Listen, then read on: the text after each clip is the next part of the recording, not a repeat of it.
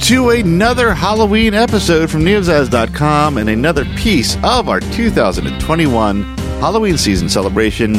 I am Matt, and in this episode we are taking another listen to a classic piece of horror from the golden age of radio. This time we're getting our first listen to the series The Mysterious Traveler. The Mysterious Traveler was an anthology series, and much like The Witch's Tale and The Hermit's Cave, the same character introduces each tale at the opening of the show. In this case, it's a mysterious traveler that train jumps from town to town to share his tales of horror and suspense. The Mysterious Traveler wasn't just a radio series, it was also a magazine and a comic book, and all three formats shared the same type of suspense stories based in fantasy, science fiction, crime, and mystery. The radio series ran from December 5th, 1943 until September 6th, 1952, producing 370 episodes. Of those 370 episodes, though, only 75 still exist from those archives. This story is called Behind the Locked Door, first airing on November 6th, 1951. It's a story about two archaeologists who discover a mysterious door at the end of a cavern behind a landslide. When they knock on the door, they aren't quite ready for what answers. So now, relax yourself, turn down the lights, and sit back and enjoy the Mysterious Traveler episode, Behind the Locked Door.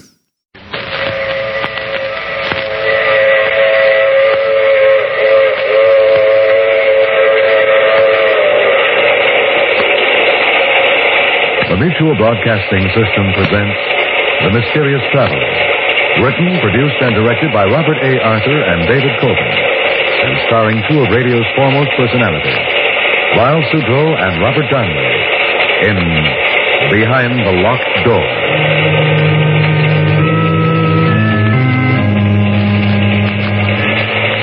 This is the Mysterious Traveler, inviting you to join me on another journey into the realm of the strange and the terrifying. I hope you will enjoy the trip, and it will thrill you a little and chill you a little.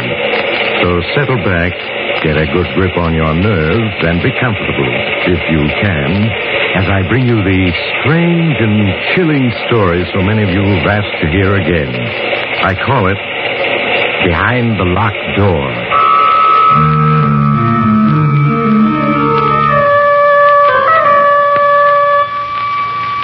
Our story begins in the beautiful mountain region of Lake Mead, Arizona. A convertible car is speeding along a deserted road which winds through the mountains. The car slows down, turns into a dirt road. A few minutes later, it comes to a stop before a small mountain lodge. Kathy Evans, an attractive girl in her early 20s, gets out of the car, runs up the steps of the lodge to the front door. She knocks impatiently, looking about anxiously.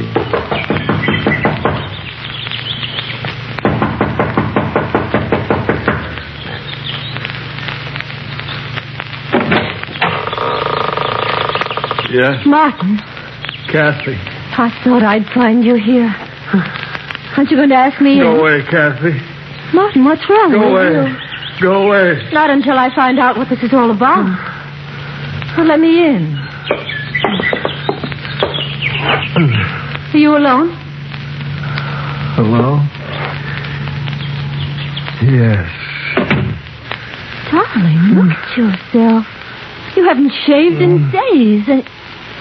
Martin, those deep gashes on your neck and face. How did you get them? It doesn't matter. Darling, you must have lost a great deal of blood.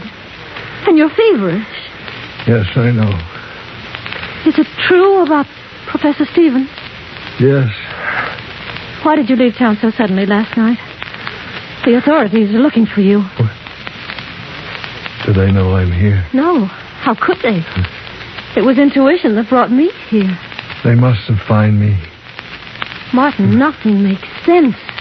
You returned from an expedition last night alone, unexpected. You stay in town 1 hour and then vanish. Not even phoning me. It's best that way, believe me, Kathy. You've got to tell me everything that's happened. I can't, Kathy, I can't. I'm your fiancé. I've got a right to know. Kathy, go away, please. I won't go away until you tell me what's happened. If I do, then will you go? Yes. I don't know where to begin. I suppose if you can say it had a beginning, it was that day a little over 2 weeks ago in Professor Stevens' office.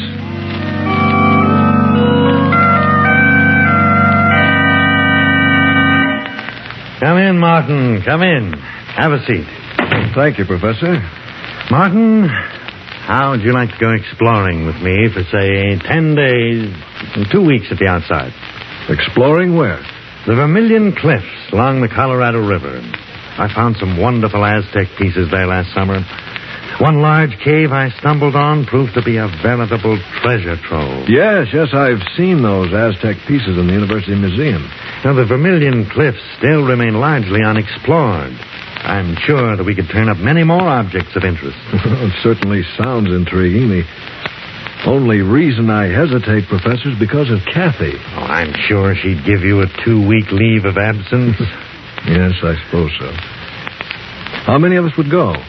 Well, it would just be you, myself, and an Indian guide, and 3 burros. I find that the fewer there are on an expedition, the better. Mm-hmm. When would we leave? Well, what about the day after tomorrow? All right, Professor, I'm with you.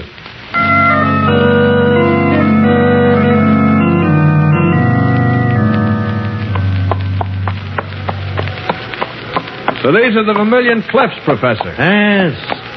An awe-inspiring sight, aren't they? They're as breathtaking as the Grand Canyon itself. I had no idea they towered so high. Yes, they make you realize just how insignificant man really is. Yeah. Now, this region is so desolate, Martin, that it's all but unexplored. That's why I'm drawn to it time and time again. Yes, I can understand that. It represents the challenge of the unknown. Careful, Martin, you'll get the exploring bug. Oh, I've already been bitten, Professor. Well, if you're going to be an explorer and an archaeologist, I'll have to start teaching you the fundamentals of the profession. Sam, this seems like a good spot. We'll camp here for the night.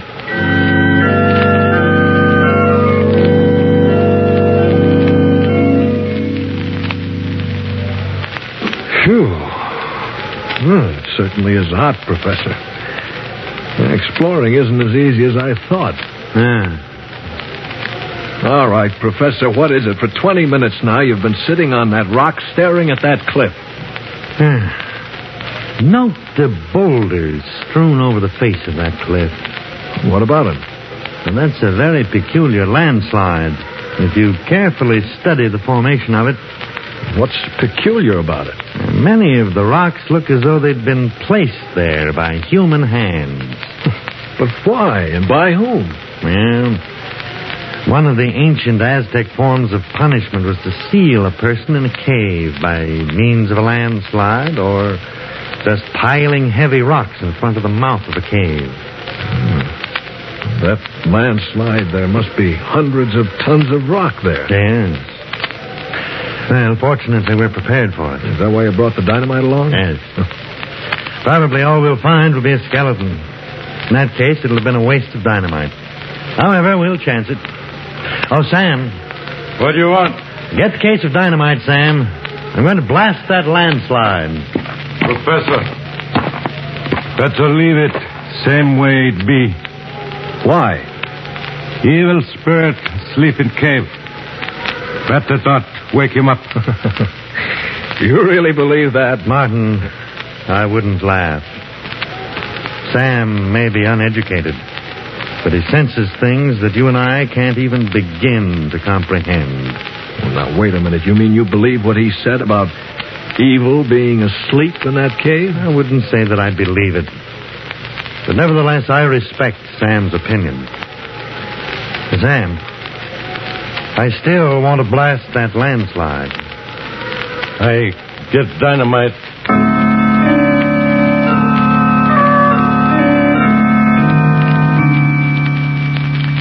Keep your head down, Martin. When I set that dynamite off, there are going to be a great many rocks flying around. Don't worry, Professor. I've got cover. Sam, you ready? Yes, Professor. Right. Here goes.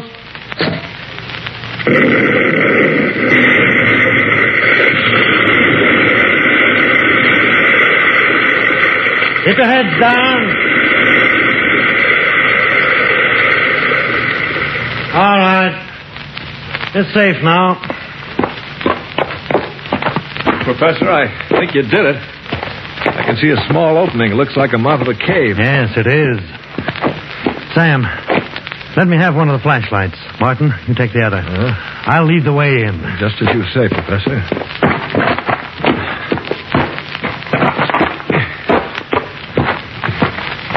The air doesn't seem too bad in here. Yes, it's all right. Yeah. What's that noise? Just rats scurrying around. Oh. Certainly a huge cavern. Look at that ceiling. Must be 200 feet high. Look at the bats up there. Yes, huge ones. I have a feeling that this cavern and others extend for miles underground. Yeah, Professor, look. Skeleton. Yes. There's another one over there. Yes. Let's see what else there is. Wagon train. What? Good Lord. Sam's right. It's a wagon train. A wagon train? Yes. But there are at least 30 or 40 wagons in this cavern. Look. Skeletons of horses. Here's a skeleton with an arrow beside it. Let me see it. Appears to be a Navajo arrow. What do you think, Sam? Navajo. Professor, this wagon train, what's it all mean?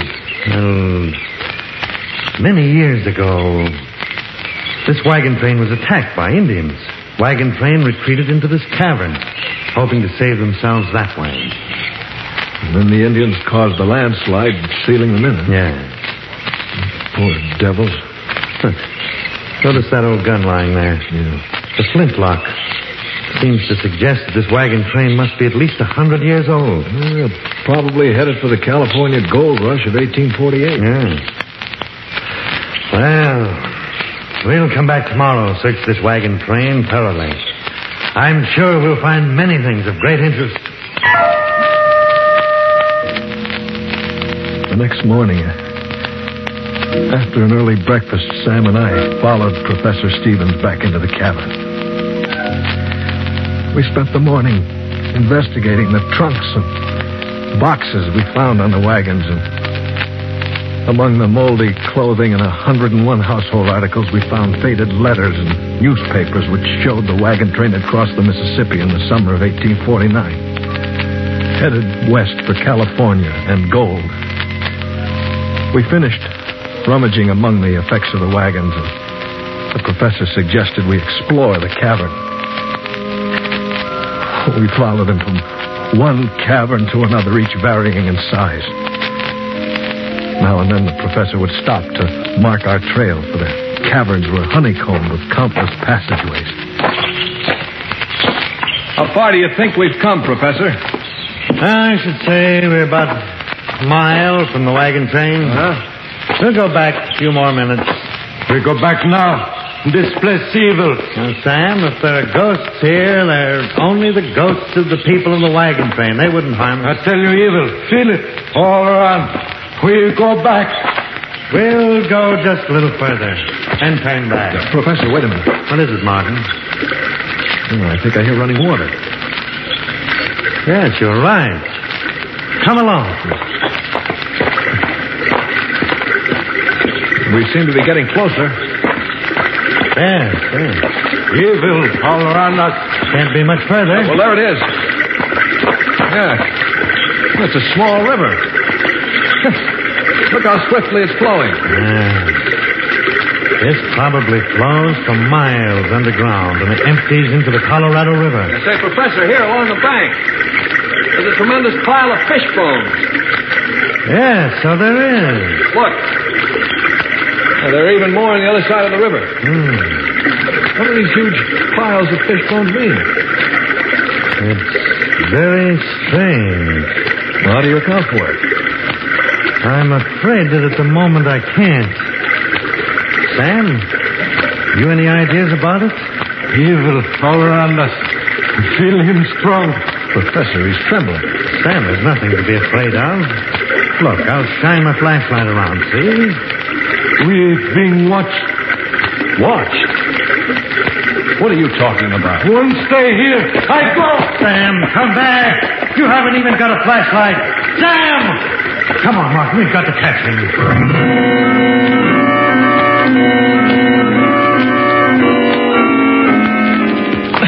Sam!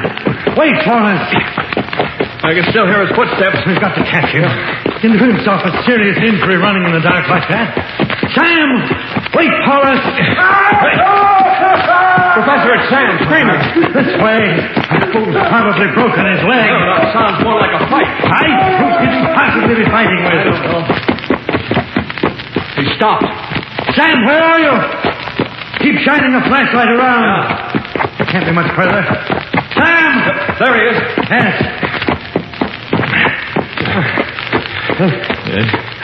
He's just sitting against that boulder. His head down. Sam, give me a hand with him. Good Lord. His face. Nick. Yes. Who could have done this to him? I don't know. But there must be an explanation. There has to be. Martin, I have a theory. But it's so incredible that I can't bring myself to voice it. Tell me. Martin, you think I'm insane. Tell me. What if the people of the wagon train, or rather their descendants, are alive here in these huge caverns? Oh, that's impossible. Why? Picture what happened the day the 150 people or so were sealed into this mountain by the Indians. What would have been the first thing they'd have done? Tried to dig their way out. Exactly. They start digging and find there are 100-ton boulders blocking the entrance, and they have no dynamite. They're forced to give up. Yes? They spend days looking for another way out, fail to find one. The day comes when all their food is gone. Starvation sets in. All right. Then that would mean they would all die. Not necessarily. The strongest of them stumble along in the darkness and find the underground river. They catch an abundance of fish and are able to survive. The huge fish bone piles along the river. Right. The river was an everlasting supply of food. They continue to live by the river in the dark. Some probably went insane, died. Others adjusted themselves to their new environment. Professor, you think those handful of survivors had descendants who are alive today inside this mountain? Yes, Martin. And it was one of them who clawed Sam to death. What can those descendants be like? Being born and living in darkness? I can only guess. I should imagine they'd be blind or near to it. But their other senses would be remarkably developed. Their physical appearance? I don't know. It's not like a nightmare. A nightmare you can't awaken from. What's to prevent them from attacking us? And our flashlights, for one thing. I'm sure light frightens them, just as fire frightens animals. Fortunately, I have a revolver. Well, we better move on. Wait a minute. What about Sam? There's nothing we can do for him now. Come along, Martin. We must find the trail I marked so that we can get out of here.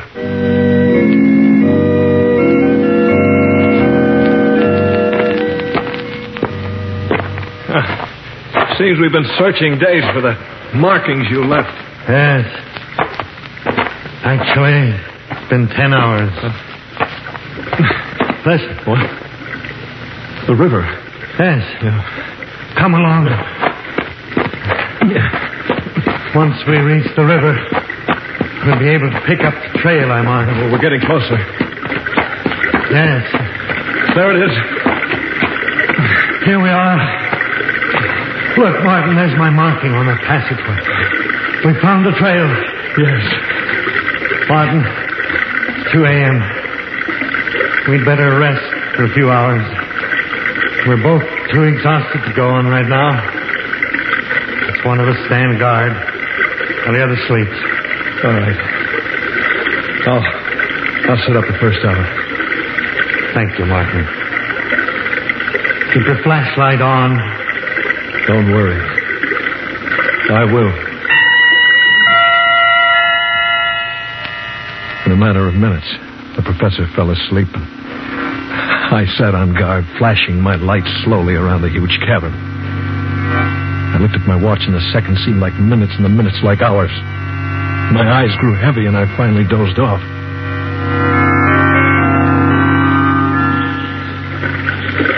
Suddenly, I awakened in the darkness to hear the professor screaming. Martin! Help me!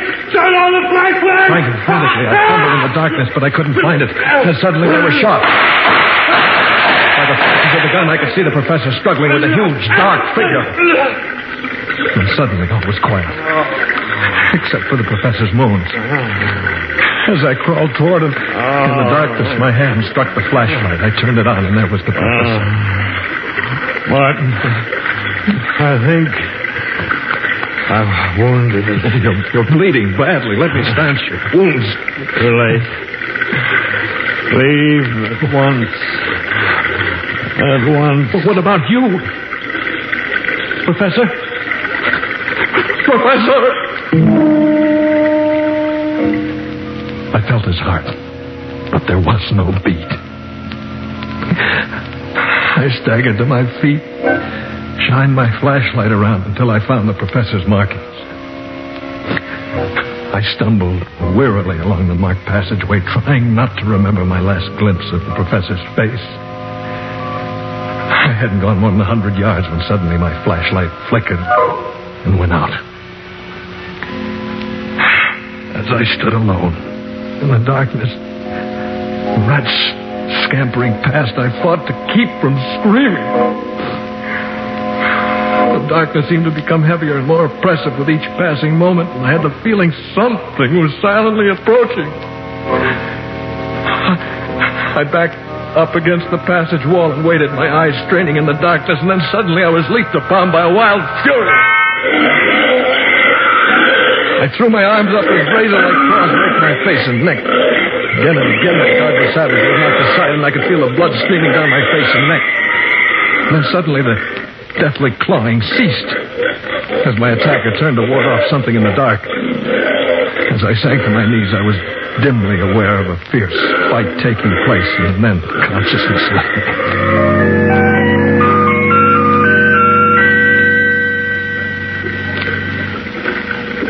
Later. How much later, I have no way of knowing. I became aware of a heavy, calloused hand washing my face and neck with water. I winced in pain as the water flowed into the deep cuts, and then suddenly I remembered all.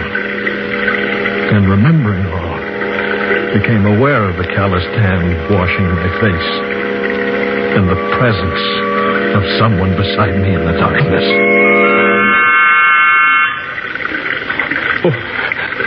Who are you? For a moment, the hand hesitated, then resumed washing my neck. Well, can't you speak? Say something. A noise came from its throat that was more that of an animal's than a human being.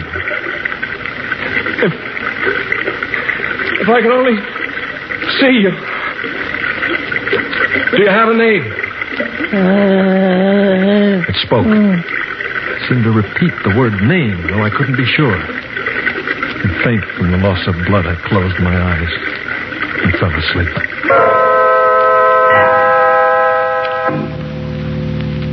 When I awoke, my face and neck felt stiff and painful. It seemed to sense I was awake, for as I opened my eyes and stared into the darkness, it came to my side. Oh. Can't you understand anything at all? Don't my words make any sense to you? Why did you save my life?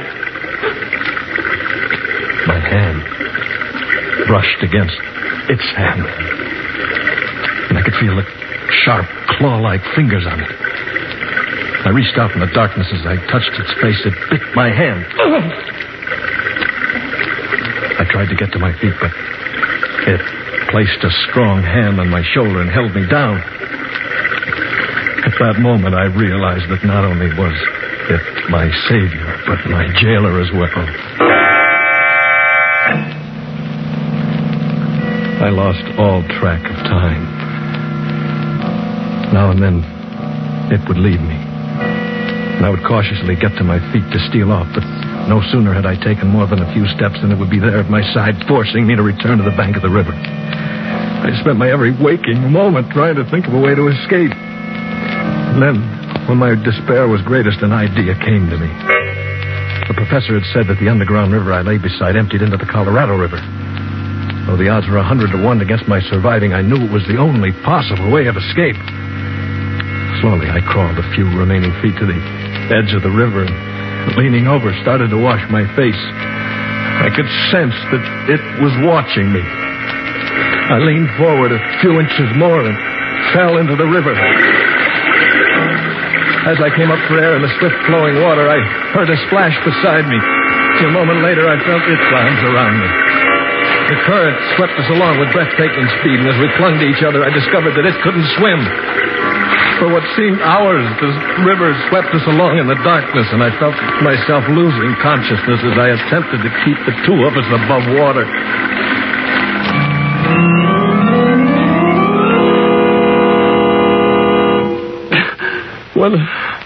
When I regained consciousness, Kathy, we were both lying on a sandbar in the Colorado River, and the sun was beating down on us. Darling, you're delirious from your wounds. You need a doctor. I wish it were simple as all that. You're feverish. You need care. Go away, Kathy. Go away. How can I? Leaving you alone like this? Don't you understand? I'm not alone. She's here. She's here? Yes. Didn't I tell you? Turned out to be a she.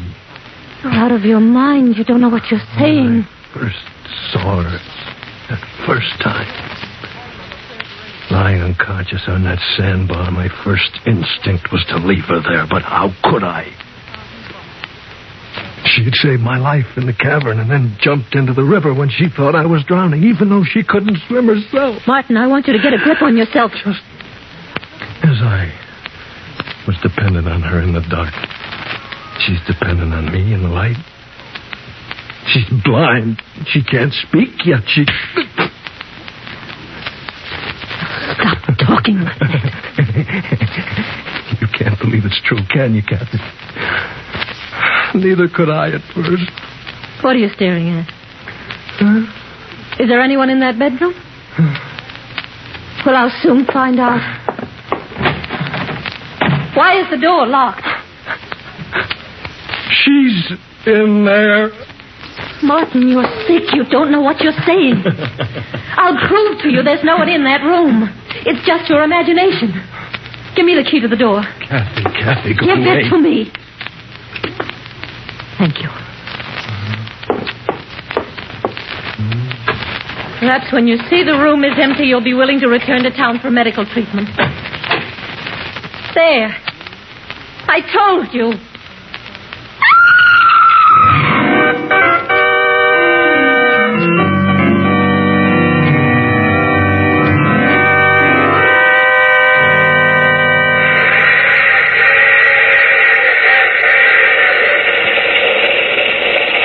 This is the Mysterious Traveler again. Did you enjoy our trip? What's that, madam? You want a description of what Kathy saw when she opened that bedroom door? Well, you might ask Kathy. The only trouble is The poor girl gets hysterical when you question her about the occupant of that bedroom. I suggest you write a letter to the Museum of Horrors for a full description. They consider the Woman of the Mountain as their star exhibit. Because when she...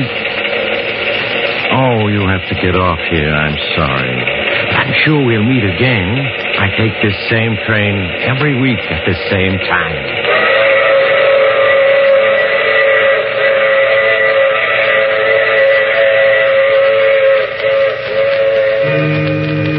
You have just heard The Mysterious Traveler.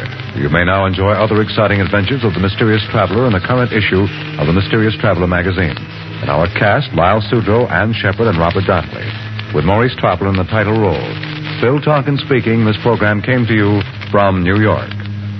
Mutual's ace commentator Cecil Brown, currently on a 3-month fact-finding tour of the world, heads for the Orient on the last lap of his history-making trip. In these last weeks, Mr. Brown will bring you on-the-scene reports from such tinderbox areas as India, Hong Kong, Hawaii, Japan, and Honolulu. You won't want to miss any of the eyewitness accounts by this able commentator of the latest happenings in these headline-making spots of the world. Be sure to listen to the news reports of Cecil Brown over most of these stations.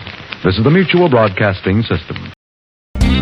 Well, folks, that will do it for this episode. I hope you enjoyed this tale from The Mysterious Traveler.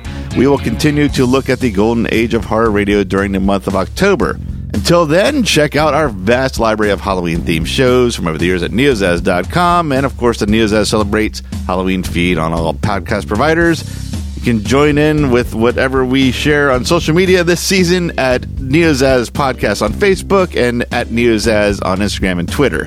One more time, I am Matt. Happy Halloween, everyone. And with one more week and a month to go, I'll just continue to say, no matter how old the recordings are, good horror is always timeless. I'll see you in that next episode.